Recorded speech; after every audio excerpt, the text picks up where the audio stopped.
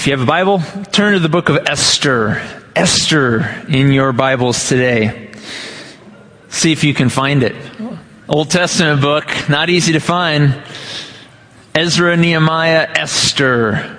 Before Psalms. So if you find Psalms, right in the middle. A few books before. As you're turning there, I want to share a very humiliating moment in my life. I was a young gun, early 20s.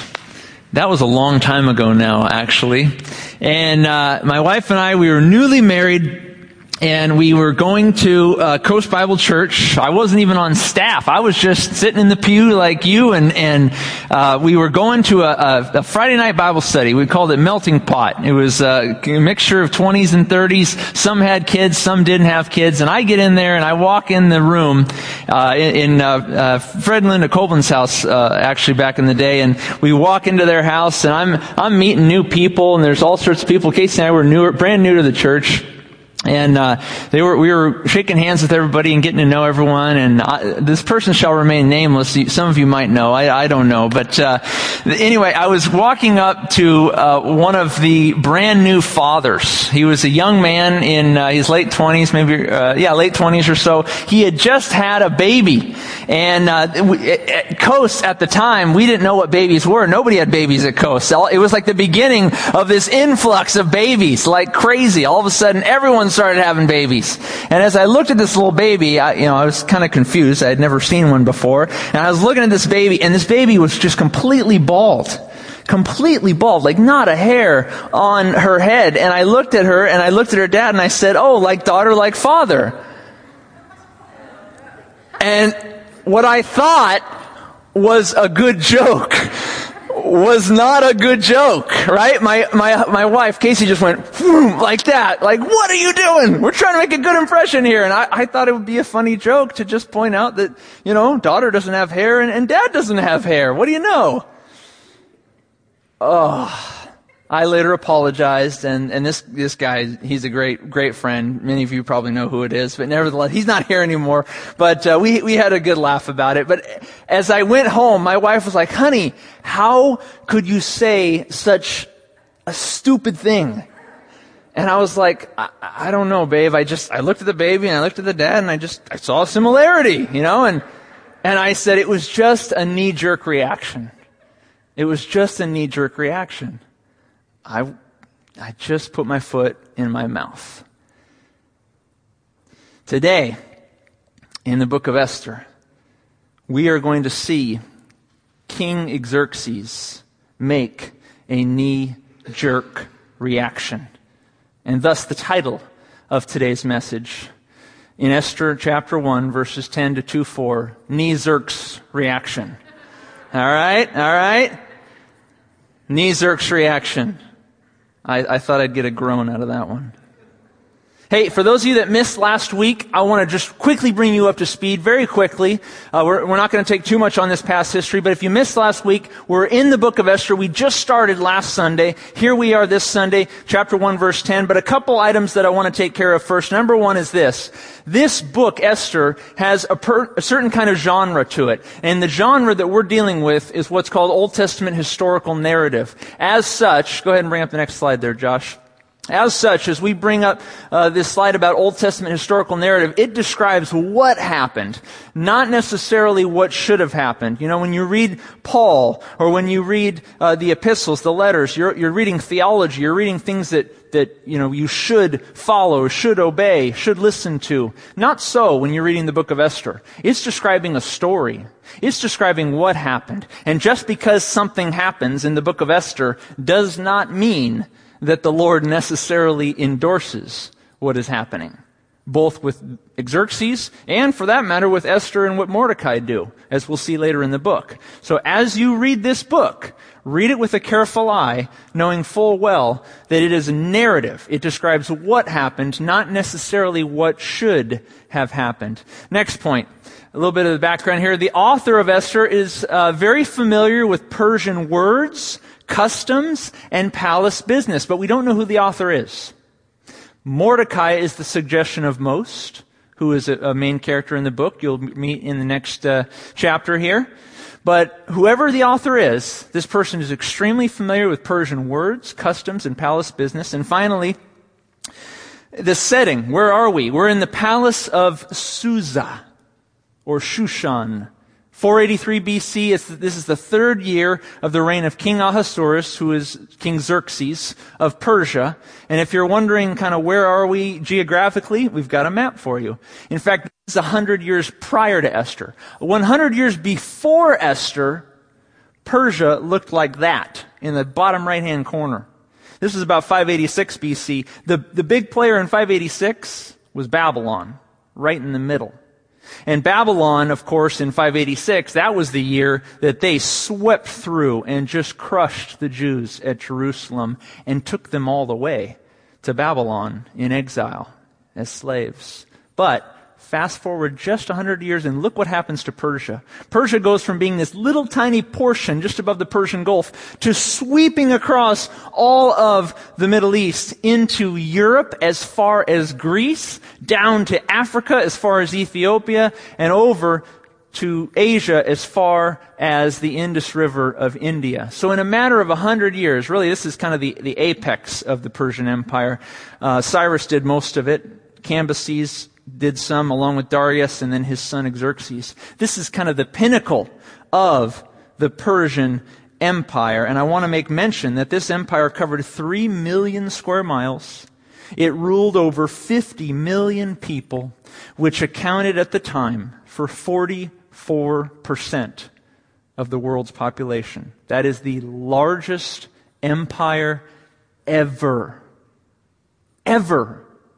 No empire covered that many square miles and covered that many people. The Persians have had the largest empire in human history. And what's unique about the Persians, unlike the Babylonians before them, the Babylonians, they conquered people and took them away. When the Persians came through, they would conquer, but then they would often allow those people to return to their homelands. And thus, King Cyrus of Persia, who was Xerxes' great-great-great-grandfather, King Cyrus of Persia let the Jews go back home in 539 BC. Many of them went from Babylon, even Susa as well, and returned to Jerusalem just a number of decades prior to this moment in history where we are in the book of Esther. The Jews that remained in Susa of Persia were Jews that did not go back to Jerusalem for a variety of reasons we can speculate. But chronologically speaking, too, I want to make mention of the fact that this book is along with other books of Daniel, Ezra, and Nehemiah. If you read those 3 books, you're going to get a good cultural context for where you are. In fact, some scholars have pinpointed that you could actually insert the book of Esther between Ezra chapter 6 and Ezra chapter 7. This is kind of an interesting chronology that you can fit in there. One final map just to see the modern territories that we're looking at. We're looking at Iran.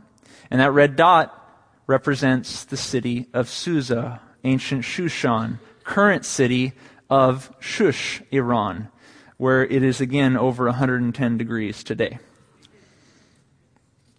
Now, let's get to the text itself. Would you stand with me as we read from chapter 1 of the book of Esther? We're just going to read 1 verse 10 to the end of the chapter, but we'll get into chapter 2 as well in this setting.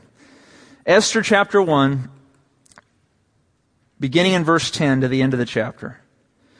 On the 7th day, this is in the midst of a big feast that's happening. On the 7th day, when the heart of the king was merry with wine, he commanded Mehum and Biztha, Harbana, Bigtha, Abagatha, Zethar, and Carcass, 7 eunuchs who served in the presence of King Ahasuerus or Xerxes. He commanded them to bring Queen Vashti before the king, wearing her royal crown, in order to show her beauty to the people and the officials, for she was beautiful to behold. But Queen Vashti refused to come at the king's command brought by his eunuchs. Therefore, the king was furious, and his anger burned within him.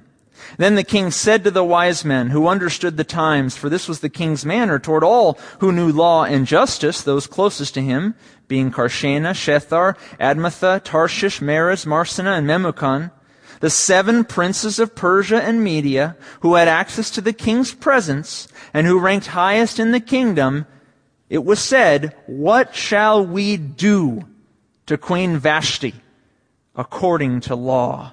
Because she did not obey the command of King Ahasuerus, brought to her by the eunuchs." And one of the advisors, Memucan, answered before the king and the princes. He said this, "Queen Vashti has not only wronged the king, but also all the princes and all the people who are in the provinces of King Ahasuerus. For the queen's behavior, it'll become known to all women, so that they will despise their husbands in their eyes when they report, 'Well, King Ahasuerus commanded Queen Vashti to be brought in before him, but she did not come.' This very day," Memucan continues, "the noble ladies of Persia and Media will say to all the king's officials that they've heard of the behavior of the queen. Thus there will be excessive contempt and wrath. If it pleases the king," Memucan continues, "let a royal decree go out from him, and let it be recorded in the laws of the Persians and the Medes, so that it will not be altered, that Vashti shall come no more before King Ahasuerus. And let the king give her royal position to another who is better than she. When the king's decree, which he will make, is proclaimed throughout all the empire, for it is great, all wives will honor their husbands, both great and small." And this reply pleased the king and the princes. And the king did according to the word of Memucan. Then he sent letters to all the king's provinces, to each province in its own script, and to every people in their own language, that every man should be master in his own house and speak in the language of his own people. You may be seated.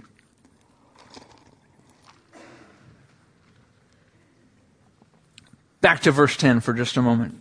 On the 7th day, this is the 7th day of a second feast that King Ahasuerus has put on in the palace. On the 7th day of the feast, when the heart of the king was merry with wine, he commanded 7 eunuchs who served in the presence of King Ahasuerus to bring Queen Vashti before the king, wearing her royal crown, in order to show her beauty to the people and the officials, for she was beautiful to behold.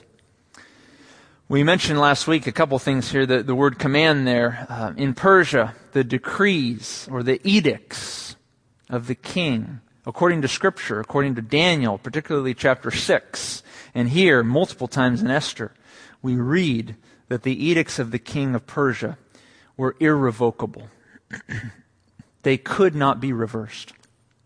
And so when he makes a command, when he makes a decree, when he sets an edict, excuse me, it is to be followed, and it is to be followed unconditionally. King Ahasuerus, Xerxes, has issued a command that Queen Vashti is to appear before him. He desires to show off her beauty. And it indicates there that he is merry with wine. Probably an indication there that if he wasn't drunk, he was close to it. He was becoming inebriated. He was intoxicated, and he at the moment, as in his intoxicated state, he wanted to show off the beauty of his wife, the queen. In fact, we had made mention the week prior to the goblets of wine that the Persians would pass out at feasts such as these. It says that earlier in chapter 1, it says that there were golden goblets that were each carved individually, fashioned individually, not one the same as the other. And in fact, in archaeological digs, some of these goblets have been unearthed. And this is one of the examples of one of those golden goblets that would have been used in the palace of the king at Susa, at Shushan. I mean, these goblets are tremendous pieces that have been unearthed from parts of Iran and in Persia, ancient Persia. I wish we could see more of the pieces here, but this gives you a glimpse of what these feasts, what these parties looked like. Let's continue on, verse 12. But Queen Vashti refused to come at the king's command, brought by his eunuchs. Therefore the king was furious, and his anger burned within him. Verse 13. Then the king said to the wise men who understood the times, in parentheses there, these wise men. There's a parenthetical statement about these wise men. For this was the king's manner toward all who knew law and justice, those closest to him, and he lists 7 names there. Continuing on in verse 14, the 7 princes of Persia and Media who had access to the king's presence and who ranked highest in the kingdom. And then this was the question, this was the inquiry from King Ahasuerus to his 7 princes. Verse 15, what shall we do to Queen Vashti according to law, because she did not obey the command of King Ahasuerus brought to her by the eunuchs? Vashti refused to comply. She refused to listen to the command of the king. We can only speculate as to why she would have done this. Nevertheless, we can certainly anticipate why it is. We read at the end of verse 12 that the anger of the king was absolutely aroused, absolutely angry. And he convenes his council. He convenes his 7 princes.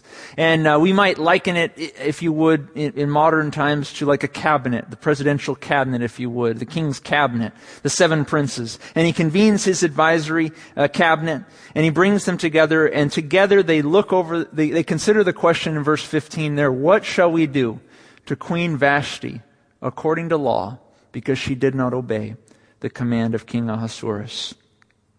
Keep in mind the setting that we are in. There's been a 7-day feast. Prior to that, there was an even larger feast. Everyone is having a good time. They're particularly having a good time because they're all becoming inebriated with wine. Xerxes, King Ahasuerus, is about to make a decision about his queen from an inebriated state of mind. How do you make decisions? How do you make weighty decisions? This was a weighty decision, as a matter of fact, for King Ahasuerus. Because as she refused to come, it would have been an affront to everyone, not just the king, but to everyone in his presence. They all would have immediately looked at him and thought, what is he going to do? This was a weighty decision. And I ask you, how do you make weighty decisions? Do you make a knee-jerk reaction? Do you take time to pause, to pray, to consider what is before you? More on that in a moment. Let's continue on, verse 16. They ask the question, what should be done to her? And one of the advisors pipes up, Memucan. Here he is. Verse 16. And Memucan answered before the king and the princes, and he says this, Queen Vashti has not only wronged the king, but also all the princes and all the people who are in the provinces of King Ahasuerus. Verse 17. For the queen's behavior will become known to all women, so that they will despise their husbands in their eyes when they report, King Ahasuerus commanded Queen Vashti. Continue. Go ahead and go to the next slide there. To be brought in before him, but she did not come. This very day, the noble ladies of Persia and Media will say to all the king's officials that they have heard of the behavior of the queen. Thus there will be excessive contempt and wrath. Memucan, the summary of his speech, of his statement before the king, is that this is not just an offense to you, O king. This is an offense toward all of Persia. Just think of it, Memucan continues. Women will hear of the queen's behavior. They will think to themselves, if this queen can do it, why can't I? And thus was born the concept of the Coast Bible Church Women's Retreat. An annual weekend where women would compare notes on how to rule over their simple-minded husbands. Right, ladies? Isn't that what you do on the women's retreats? No? Of course not. Of course not. Well, if it were, ladies, we're on to you. Us guys are on to you. We know about your schemes. In fact, before we let you go again, we're thinking of having a men's retreat of our own, as a matter of fact. Go ahead and pull up the next slide. We're going to have our own men's retreat, and here's our theme: how to avoid a Vashti-like marriage. All right? Okay, that's not going to be our theme. But men, that is going to be our retreat. Guys, we are going to have a men's retreat. I'm being serious about that. April 8 through 10 at Green Oak Ranch. Scott Eichler is going to be leading us on a men's retreat for the first time in how long, Scott? Ever? Guys, are you excited about this men's retreat? All right. Well, we won't do that theme, though. We'll pick a better theme. I think there's probably better themes out there. All right. Well, in all seriousness, the Scriptures do outline how to avoid an Xerxes Vashti-like marriage. Paul's the one who tells us how to do that. Take a look at Ephesians chapter 5.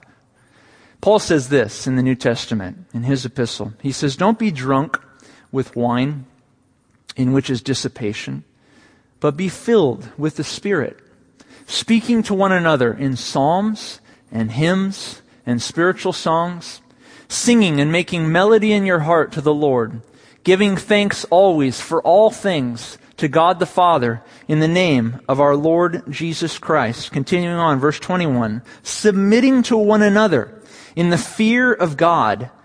Wives, submit to your own husbands as to the Lord. For the husband is head of the wife, as also Christ is head of the church, and he is the Savior of the body. Therefore, just as the church is subject to Christ, so let wives be to their own husbands in everything. Husbands, love your wives, just as Christ also loved the church and gave himself for her." You know, I've often said that critics of the outline here of Paul for having a beautiful and successful Christian marriage, critics of Paul here in Ephesians 5 always jump to verse 22 without reading, of course, verse 21 and verse 25. You see, when we jump to verse 22 and rip it from its context, it can sound very, very authoritarian. When we rip verse 22 from its context, it can sound very domineering. Quite frankly, it can sound a lot like Memucan and his advice in Esther chapter 1. But really, when we read Ephesians 5:22, we should be reading it always in its context. And it's interesting that inasmuch as the Scriptures do urge women to submit, that is to say, to show honor, respect, deference, if you will, to their husbands, it also says prior to that as Christians, as men and women, as brothers and sisters in Christ, young and old, that we're to mutually submit to one another. And that doesn't just happen in the context of the church, that also happens in the context of a marriage. And so Paul is giving an entire context here to the concept of mutual submission that happens to one another, showing mutual deference to one another, which is also something that wives are to show to their husbands, he goes on to say. And later on he says, and husbands are to show love, that is to say, kind deference, kind treatment toward their wives. We shouldn't look ever at Paul's words here and see some kind of authoritarian, domineering, Memucan-like teaching. It's not the case. In fact, it's a beautiful picture, really, of Christ and his relationship with his church. This is the pattern for marriage, friends. Let us not forget it. Unfortunately for Xerxes, who was listening to Memucan, Paul's advice in Ephesians 5 would not come for another 550 years. All Xerxes had was his wine and his intoxicated advisors. And they sat in the palace of Susa, considering what should be done to Queen Vashti to deter other women of the kingdom from following her example. Memucan continues in verse 19 of chapter 1.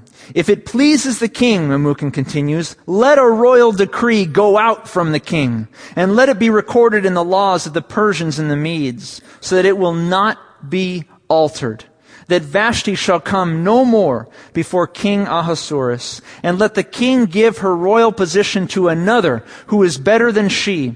When the king's decree, which he will make, is proclaimed throughout all his empire, for it is great, All wives will honor their husbands, both great and small. And the reply pleased the king and the princes, and the king did according to the word of Memucan. Memucan says, King, let a decree go out. Make an edict. Make an irrevocable word go forth from you, that Vashti is to be barred from the king's presence for her disobedience.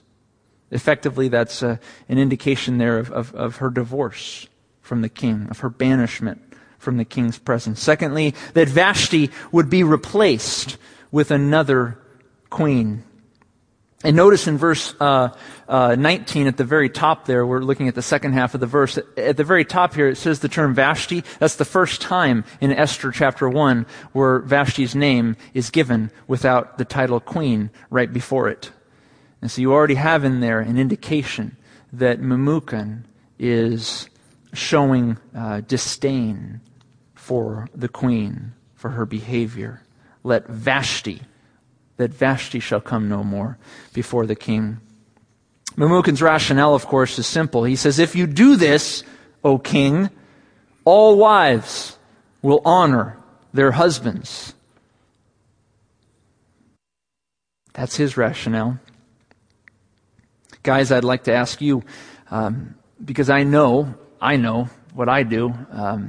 I don't know about you, but I often pride myself on my rationale, my logic, my sound judgment.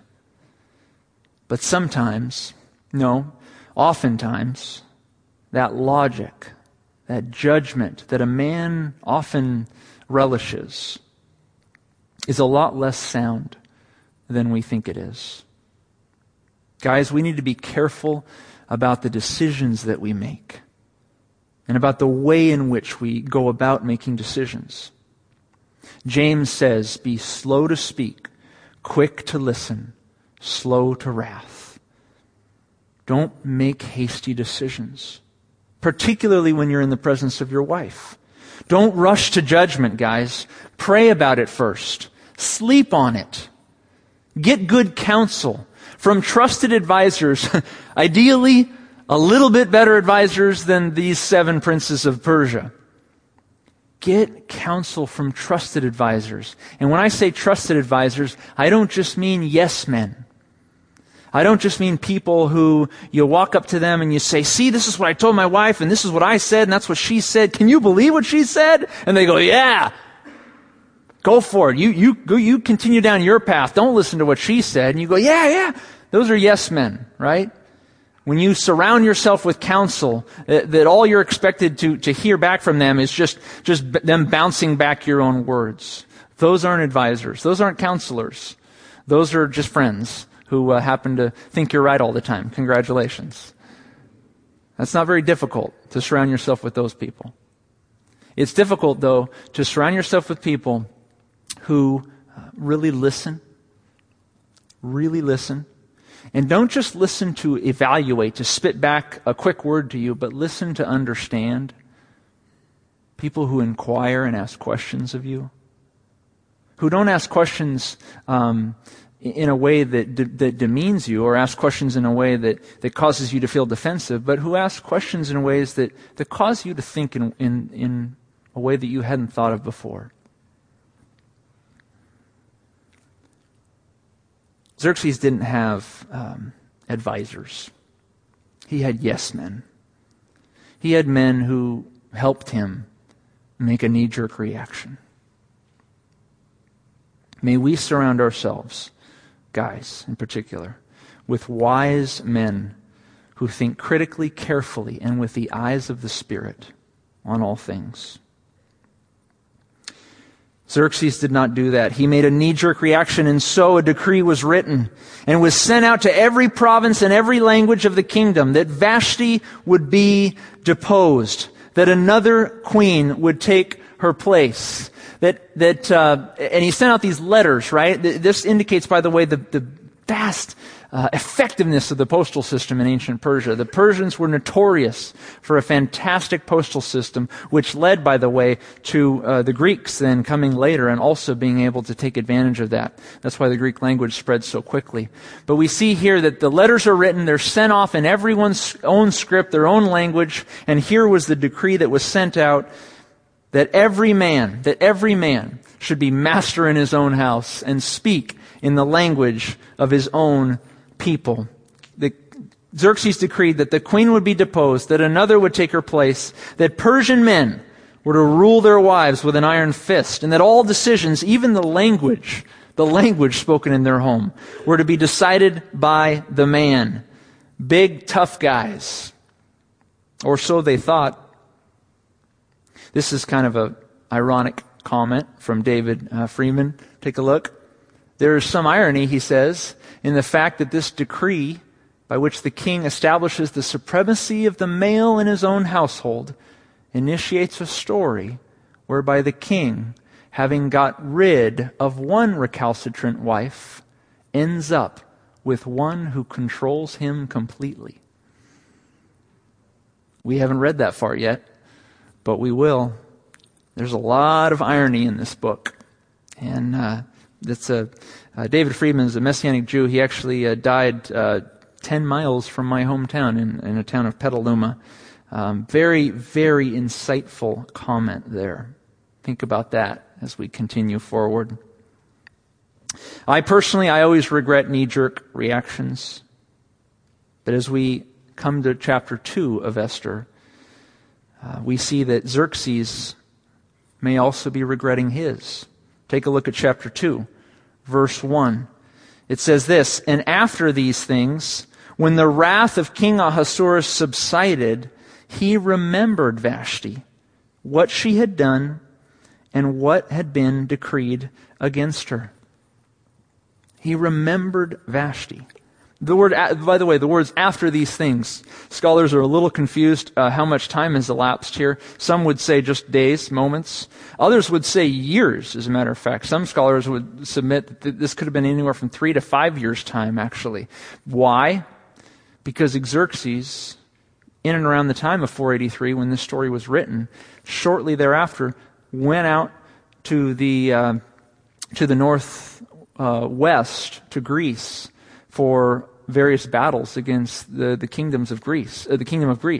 He ultimately lost those battles. So these feasts, these parties that he was a part of in Susa, one of the capitals of Persia, he was kind of garnering up support, if you will, garnering up the people's confidence right before war. And then off he went for a number of years to try and overthrow Greece, which he failed.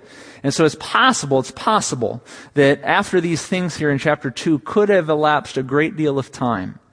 We can't be sure.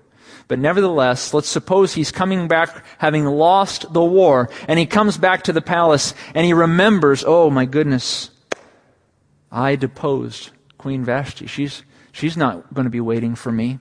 She's not going to be the one who I am coming home to. There's an indication here in the text that there could be a measure of regret taking place in Ahasuerus. Well, regret can last a while for us regular folk. In fact, for us commoners, especially in a marriage relationship, when we do something that we regret, we literally have to live with it for a time, right? But in Xerxes' case, regret fades fast when you're the king. For his servants and his advisors have a vested interest to keep the king happy. And thus we come to verse 2. Then the king's servants who attended him said, "Let beautiful young virgins be sought for the king." Verse 3, let's continue. "And let the king appoint officers in all the provinces of his kingdom, that they may gather all the beautiful young virgins to Shushan, the citadel, into the women's quarters, under the custody of Haggai, the king's eunuch, custody of the women, and let beauty preparations be given them. Then let the young women who pleases the king, the young woman who pleases the king be queen instead of Vashti. This thing pleased the king, and he did so." As I said, when we make regretful decisions with our spouse, we literally have to live with it. When Xerxes makes a regrettable decision, he simply goes out and finds another.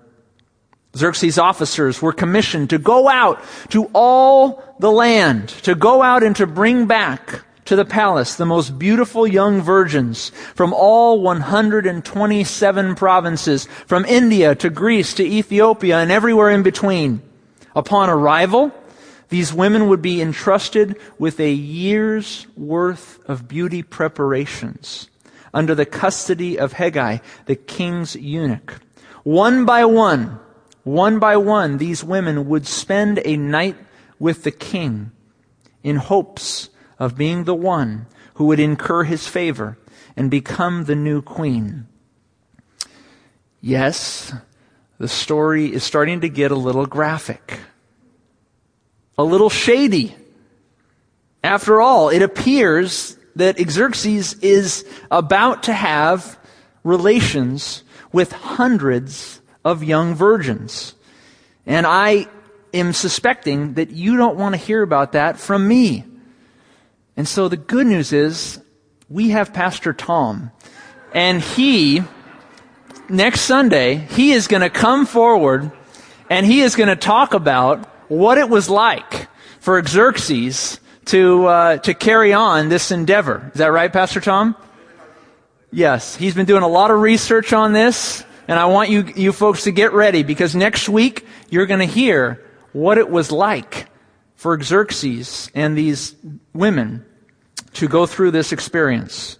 And with that, we'll press pause today on our story in Esther. But I have two questions for you to consider. Just two things to walk away with. If you have your pen and your outline, you might want to jot this down. Number one, how do you make decisions? Do you make them hastily, getting only the counsel of yes men or yes women? I mean, really think about that for a moment. I preached a message back in 2008. It's probably, I would say, it is the message that I was most proud of preaching in my younger days. It was called "Counsel or a Rubber Stamp." And it was a story from 1 Kings chapter 11 and 12. And it was a story of Rehoboam and how this king of Israel, was he seeking counsel, or was he looking for a rubber stamp on what he wanted to do? Think about that. As you think about your decision-making process, are you looking for counsel, or are you looking for a rubber stamp when you make decisions? And then secondly, does your marriage look more like Xerxes and Vashti, or like the one described by Paul in Ephesians 5?